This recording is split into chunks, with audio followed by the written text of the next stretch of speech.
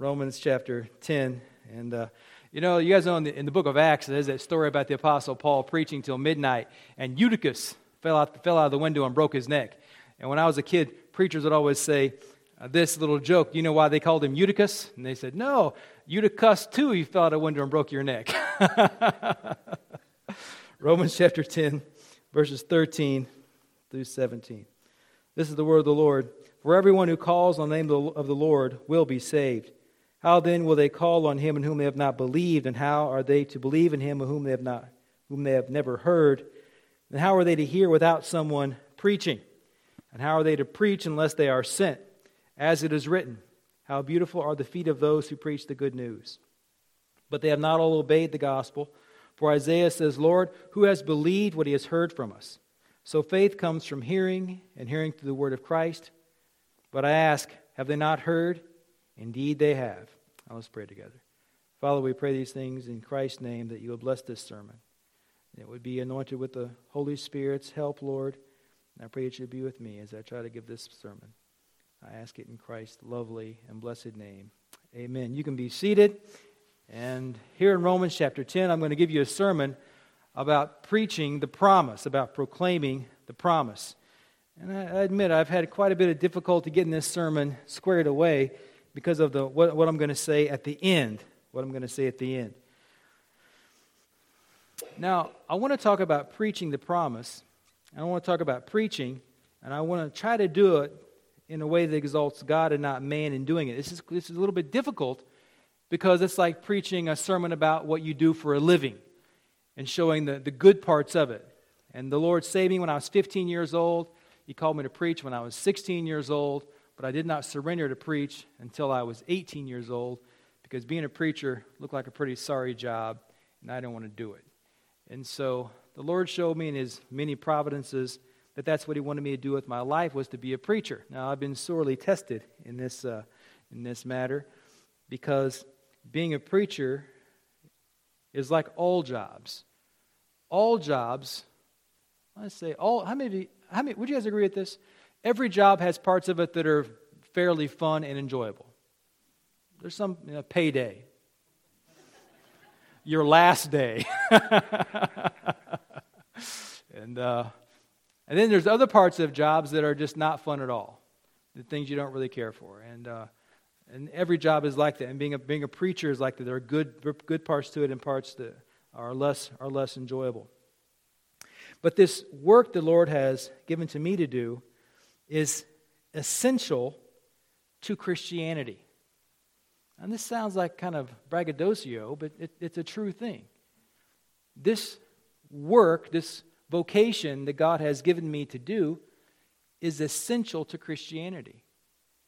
It is through preaching that God has carried His word around the world. Through preaching, through the voices of men called by God and empowered by God, ordained by God, anointed by God to carry the word throughout the world. And so when you get to reading books written by preachers about preachers, you'll see statements like this. Being a preacher is the greatest job in the world. It's the highest office a man can hold. It's well said by an old preacher of old times. He said he wouldn't stoop. He wouldn't step down from being a pastor to be a president of a nation because it's a lower calling. So this is an interesting business to be a part of. But it has some good parts to it. And the best part about it really is the message that we proclaim in verse number 13. This is the message of the Lord.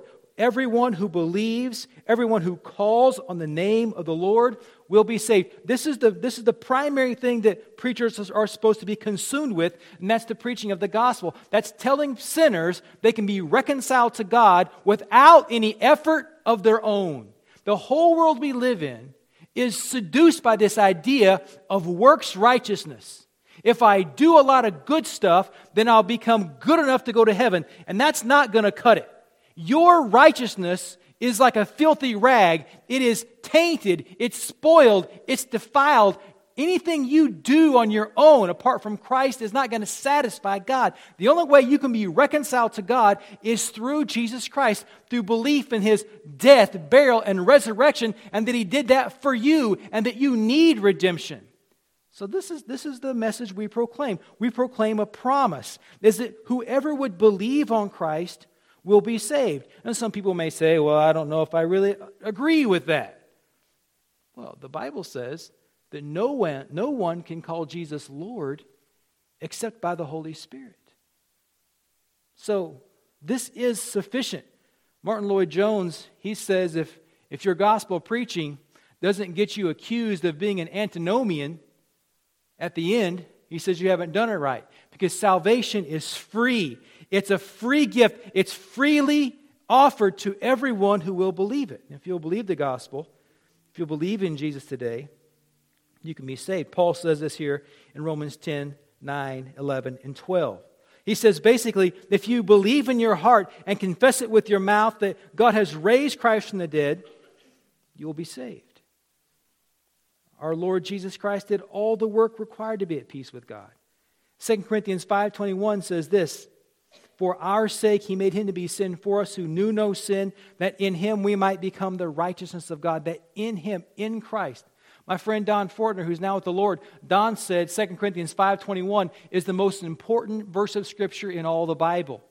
Because it says that God made Christ to be sin. He counted Christ to be sinful and then punished Christ as a sinner so that sinners could go free. Now Don had some extreme views on this. Don would say it was more than just bookwork, more than just it was more than just ticks on a page, more than an idea. He said it was a reality. It's a thing to think about. God made Him to be sin for us who knew no sin. This is quite a statement. This is what God did. God, in His great love for sinners, laid on Christ the collective guilt of all who would believe, and then crushed Jesus as if He were the vilest of sinners. Crushed Him on the cross. Charles Spurgeon says that when Christ was on the cross and Jesus breathed out His last breath, is that He breathed out His last breath because all of God's punishment for sin had fallen upon Him and crushed Christ. And that when Jesus finally said, into Thy hands I commend my spirit, the Bible says a great earthquake shook the world. And all the rocks were broken. Some preachers, not theologians wouldn't say this, but some preachers say that every rock on the planet was cracked. All the rocks were shaken throughout the whole world. Spurgeon says that's because that earthquake followed Christ's suffering. Because as long as Christ was alive, He was under the grinding heel of God. But then when Christ was dead, the price was paid, and that energy strikes the earth, boom, in an earthquake. Something magnificent takes place there because after the earthquake, the Bible says that a resurrection took place. That the graves of people in Jerusalem were opened and the dead came to life and they walked through the city. This is mind-blowing stuff. But this is what God did to Christ to save you. To save you. To save you. This is truly love. And so the great privilege of a preacher is that his primary message is that there is a way to escape God's good and just judgment for sin, and that's through Christ. That's what you see in verse 13. This is the promise we proclaim. Never become so theologically accurate that you can't look at anybody and say, believe on the Lord Jesus Christ and you shall be saved. Number 2, notice here in this reading, we have the proclaimers of the promise in verses 14 through 15, where the Lord says, where Paul says, how then will they call on Him in whom they have not believed? And how are they to believe in whom they have never heard? Now, we all know how this goes. Valor and I were talking about it this week. Here in Sheboygan, we have this little feed and seed store out there on the highway called Blaskowski's. Anybody ever been to Blaskowski's? Probably most people have been there. And last year, when we first moved here, we had to buy some winter shoes. And we went to Blaskowski's. They have this sale that goes on. Somebody told us about it. And we went to the sale and we bought some shoes. We got good deals on all kinds of boots. Now, so just the other day, Valerie and I, we were talking, Matt's growing. And you know, last year he wore a certain size shoe. And this year his foot hath expanded. And the other day I was thinking about it. I said, Matt, go try on those muck boots and see if they still fit you. And guess what? They don't fit. So I told Valerie, I said, we got to hit that sale again so we can go over there and buy him some boots, you know. And so, but if we don't hear about the sale, if nobody tells us when it's going to be or when it's going on, we're going to miss it. And if we miss it, we're going to be sorry. Because that means we've got to pay full price, and there's nothing worse than paying full price. Of course, the best price is free. So how can they believe if they don't hear about it? They have to be told about it. And how are they to hear without someone preaching? And how are they to preach unless they are sent? The proclaimers of the promise. This is a special job given to God's servants. And based upon Scripture, we can say that these proclaimers, that these are essential. Preaching and preachers are an essential part of Christianity. They're an essential part of the Christian church. Jesus, before he went back to heaven, he told the apostles, go to all the world and preach the gospel to every creature. The church is a preaching house. Martin Luther said that the church was a mouth house, a place of talking, a place of preaching. And it is through preaching that God has chosen to push his message around the world. So these people are essential. It's essential to have a proclaimer of the promise. And I'm using the word proclaim because the Greek word here for preaching is the word kerusso, which means to herald or to proclaim or to declare. I'm here to declare to you good tidings of great joy.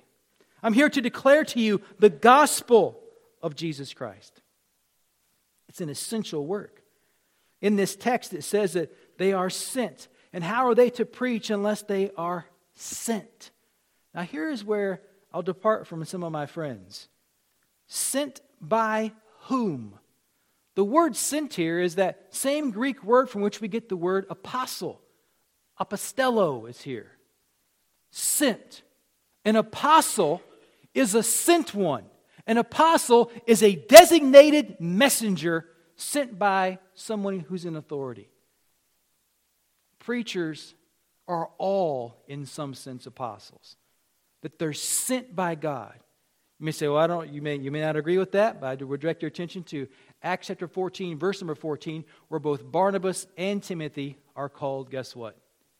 Apostles. Not in the same sense as the 12 apostles and the apostle Paul, but in the sense of being commissioned messengers. Sent by not a church, sent by not presbyteries, but sent by God himself. It is God who makes a preacher. It is God alone who does that. Now, I grew up in the church house, and I can tell you for a fact, and I've said this to you so much it's probably ad nauseum, is that God called me to be a preacher. And if God hadn't called me to be a preacher, I wouldn't be doing it. Because remember what I said at the beginning of it? It didn't look like that great of a job. Guess what? It's not that great of a job. There's a lot of kicks to it. There's a lot of fun to it. There's a lot of joy in it. But sometimes I'll see some guy out there running a backhoe, and I'll think, I bet nobody's going to call him and say, come pray with my dying loved one. Nobody's going to call him and say, my marriage is falling apart. How can I glue it back together? Nobody's going to call him, he's just digging that hole. No, I'm not. When I say that to you, I'm not saying don't call me when that happens. Call me when that's going on in your life. I want to help you. I want to pray with you. I want to take you to God's Word and help you all I can. But I'm just saying that sometimes the work of being a a minister can sometimes you think, oh, I wish I could do something else. And you say, well, that's because you're a weakling. Well, listen to this. Listen to this. First of all, I ain't no weakling, Christine. But listen to this illustration. The great John MacArthur himself said at certain points in his ministry, it seemed like there was more merit and virtue in digging ditches than in being a pastor. And that's the great John MacArthur. Yeah. You know what he is? He's a weakling. Because it's difficult. But it is God who makes preachers. It is God. Now, I've known a lot of guys who start out as preachers and then they quit being a preacher. And I got no beef with any of them. But I know that God's put me in this work. That's what I'm supposed to do. The gifts and callings of God are without repentance. It's something that's laid on you. It's a burden. In the Old Testament, there's that story about Elijah and Elisha. I just read it this morning. Where God says to Elijah, I want you to go down and anoint Hazael to be king of Syria. Then I want you to go down and anoint Jehu to be or the son of Jehu to be king of Israel in place of Ahab. And then I want you to stop by and I want you to let Elisha know he's going to be your replacement. Then Elisha, when he gets the call of God, he says to Elijah, let a double portion of your blessing, let a double portion fall on me. And Elijah says, thou hast asked a hard thing. And Elisha, indeed, if you read 2 Kings, Elisha does twice as many miracles as Elijah. Twice as many miracles. But the one thing that Elisha never has that Elijah had is nobody ever respects Elisha as much as they respected Elijah. He's always doubted. He's always questioned. But he still does. It's an interesting job to have. But it's God who makes the preacher. Preachers are called and sent by God and not by man and not by churches. It is preachers. Preachers, in one sense, are exclusively God's men. And preachers know that, which is why they can be kind of hard-headed sometimes. That's why they can be knuckleheads sometimes.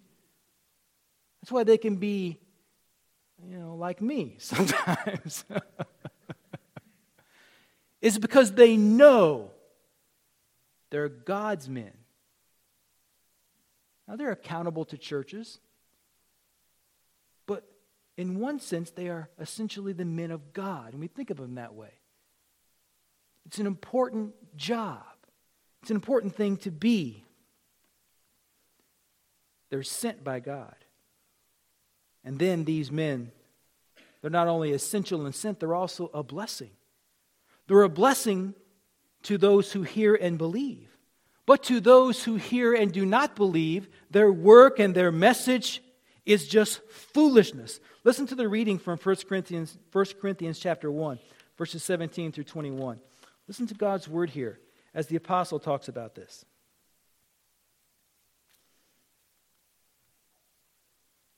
For Christ did not send me to baptize, but to preach the gospel, not with words of eloquent wisdom, lest the cross of Christ be emptied of its power.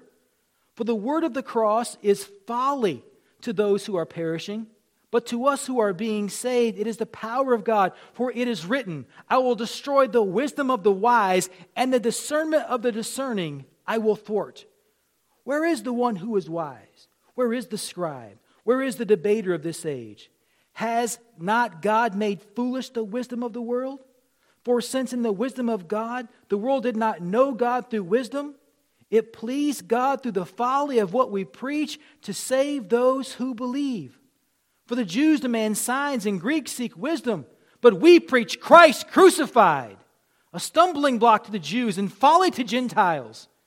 But to those who are called, both Jews and Greek, Christ, the power of God and the wisdom of God. To those who hear and believe the gospel, they hear this talk about preachers and preaching, and a little bell goes off in their heart. And they realize, yes, that must be true. But to those who do not believe the gospel, those who have no deep abiding love for God, in their heart, it sounds like your alarm clock did this morning. Grating and irritating. I had an alarm clock when I was in college. It would go, wah, wah, wah, wah. Oh, I hated that thing. And then I got an alarm clock that played songs. And that's worse. Because you just want to lay there and listen. And go back to sleep. Preachers are a blessing to those who hear and believe. Doesn't mean they're always a blessing in every single moment. But it means that they bring joy. There's a blessedness in preaching. They're a blessing to those who hear and believe, because if you are in a house of worship and there is a preacher in the pulpit preaching God's word. Now, there are two kinds of preachers in the world. Those who preach God's word and those who don't. But if you are in a house of worship where there's a man in the pulpit who's preaching God's word to you, that means that God loves you and loves that congregation in a special way. Enough that He would put a man there with God's word, with a sense of calling and burden and urgency to preach God's word. Now notice verses 16 and 17. Here we're forced to ask a question. Is there a problem with the promise, or is there a problem with the proclaimers? Because not everyone who hears believes. Listen to the reading. But they have not all obeyed the gospel. God's appointed means is this preaching of the gospel. But they have not all obeyed the gospel. For Isaiah says, Lord, who has believed what he has heard from us? Who's believed it? Why haven't they listened? Look at verse 18. But I ask, have they not heard? Indeed, they have heard. Their voice has gone out to all the earth, and their words to the ends of the world. What's going on here? If this promise is true, and if this promise is what's proclaimed, and if these special proclaimers have been sent by God to preach it, why is it that not everyone who hears this word believes? Why don't people believe the promise? Verse 16 is from the Old Testament. And what the apostle is doing here, in my opinion, because it's going to go into flows into chapter 11, the apostle is saying that it takes more than just access or knowledge of the written word to come to faith. Because the Jews themselves, they had nearly constant access their whole existence to the word of God. And they heard Moses preach. They heard the Levites instruct them. But they still did not believe. Now, why is that? It's because they have to hear the word of Christ. Look at verse 17. Listen, look at the reading.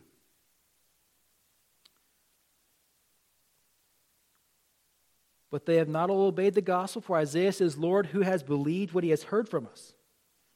So faith comes from hearing, and hearing through the word of Christ. So here's a statement. It comes through the word of Christ. And then verse 18.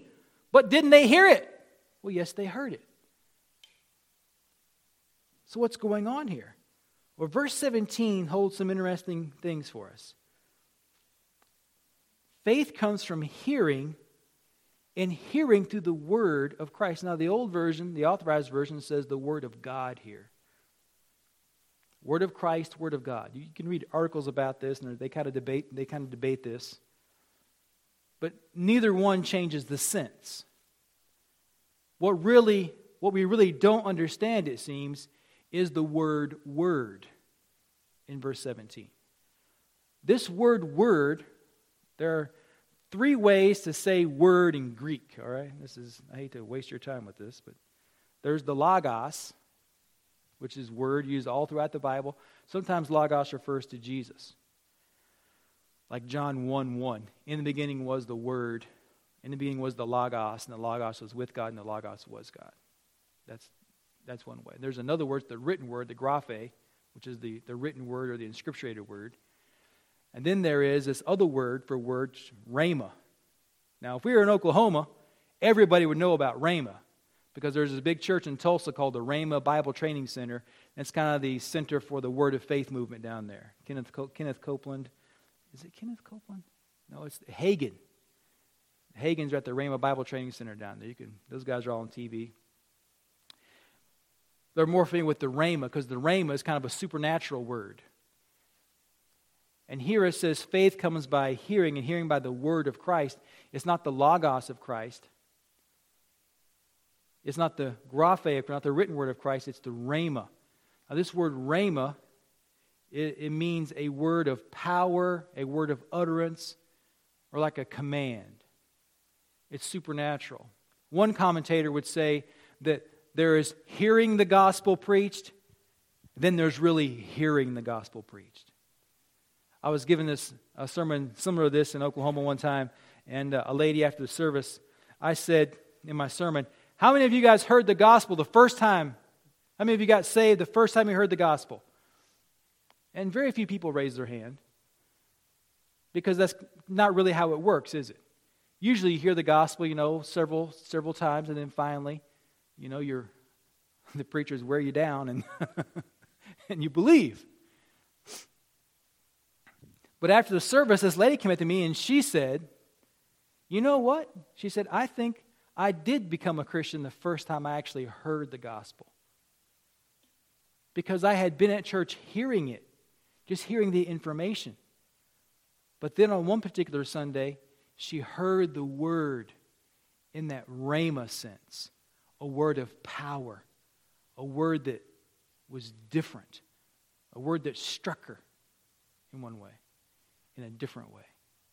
Now this is probably common to the people who grew up in church. I grew up in church, and I heard preaching all the time. But on one particular Sunday, something was different about it. Now, we could say that on one particular Sunday, it was an anointed word in a way it wasn't before. Not because my dad wasn't less anointed, but because on that particular day, God had anointed it for me in a special way so that I could hear it. My brother became a Christian when he was 6 years old. Can you believe that? 6 years old. I became a Christian when I was 15 years old. What is that? 9 years difference? 9 years of sitting in the same pew, because I had to sit by my brother in church. And there's that's a horrible kind of hell, isn't it? Having to sit by your baby brother in church. I hated it. Had to sit by my brother in church. Had to sit by my mom in church.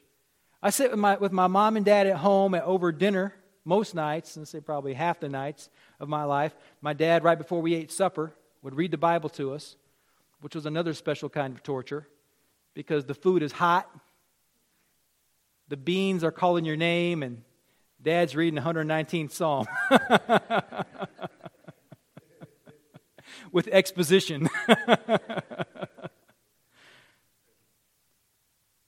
So for 9 years, same Sunday school classes, same church, same songs for 9 years, but when I was 15, in a different way.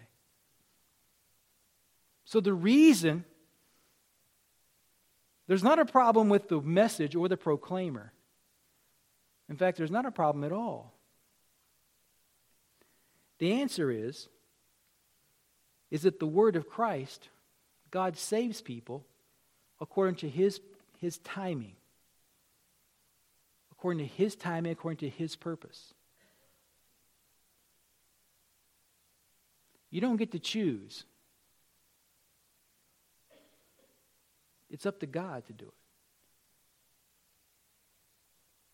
And if God decides to save somebody, they get saved. And nothing can stop it. This word of Christ. Now, the way to really think about this in a theological sense is they describe the preaching of the gospel in two ways. There's a general call of the gospel, but then there is an effectual call of the gospel. So I'm doing the general call every week because that's all I have the power to do, is do the general call.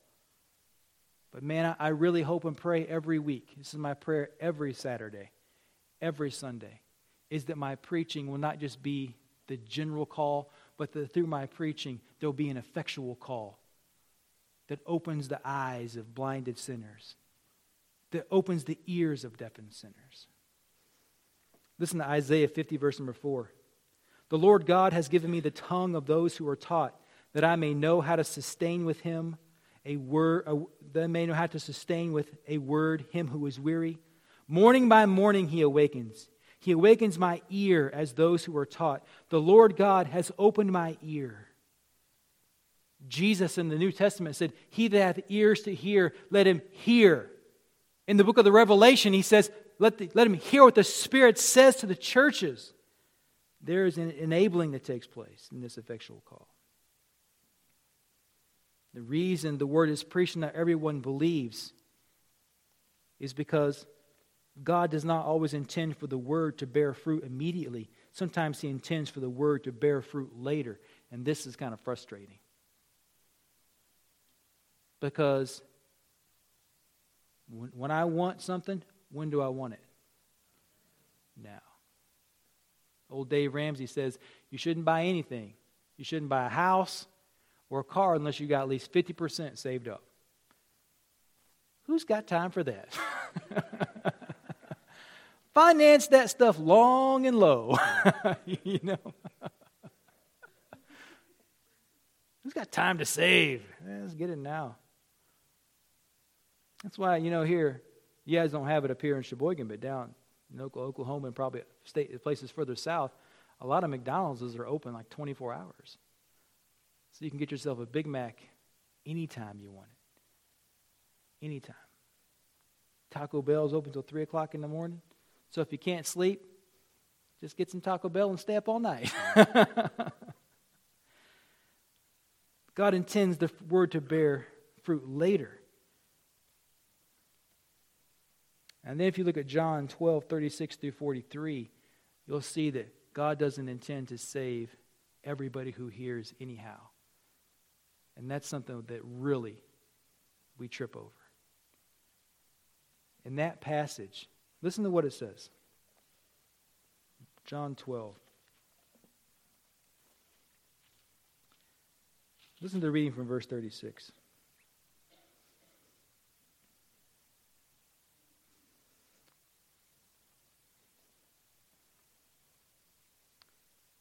When Jesus had said these things, he departed and hid himself from them. Though he had done so many signs before them, they still did not believe in him, so that the word spoken by the prophet Isaiah might be fulfilled. Lord, who has believed what he has heard from us? And to whom has the arm of the Lord been revealed? Therefore they could not believe. For again Isaiah said, he has blinded their eyes and hardened their heart, lest they see with their eyes and understand with their heart and turn, and I would heal them. These are humbling words. This means that we do not owe our salvation to ourselves. We owe our salvation completely and totally to the grace of God. This is something you'll hear in Christianity when somebody becomes a Christian. Best decision you ever made. The smartest thing you've ever done is put your faith in Christ. Now, is that true? In one sense, it is true. But what enables you to make that choice? It doesn't come from you, it comes from God. It comes from God. So there's this effectual calling. Now, God normally does this through preaching. It's called the ordinary means. God has appointed preaching as the ordinary means by which he'll save sinners. Now, let's have a poll, all right? You guys all still here? Say amen. All right, because we're almost done. Oh, my watch is broken.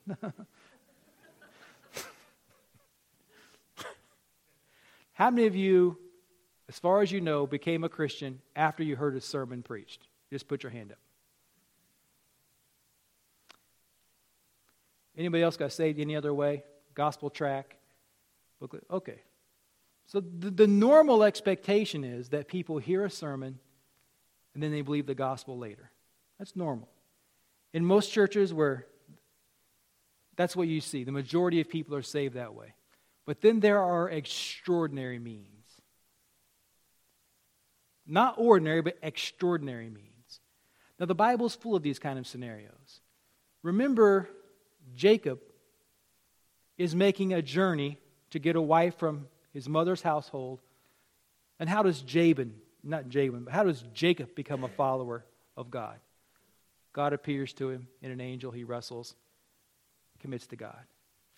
The Apostle Paul, he's on the road to Damascus, and how does he become a Christian?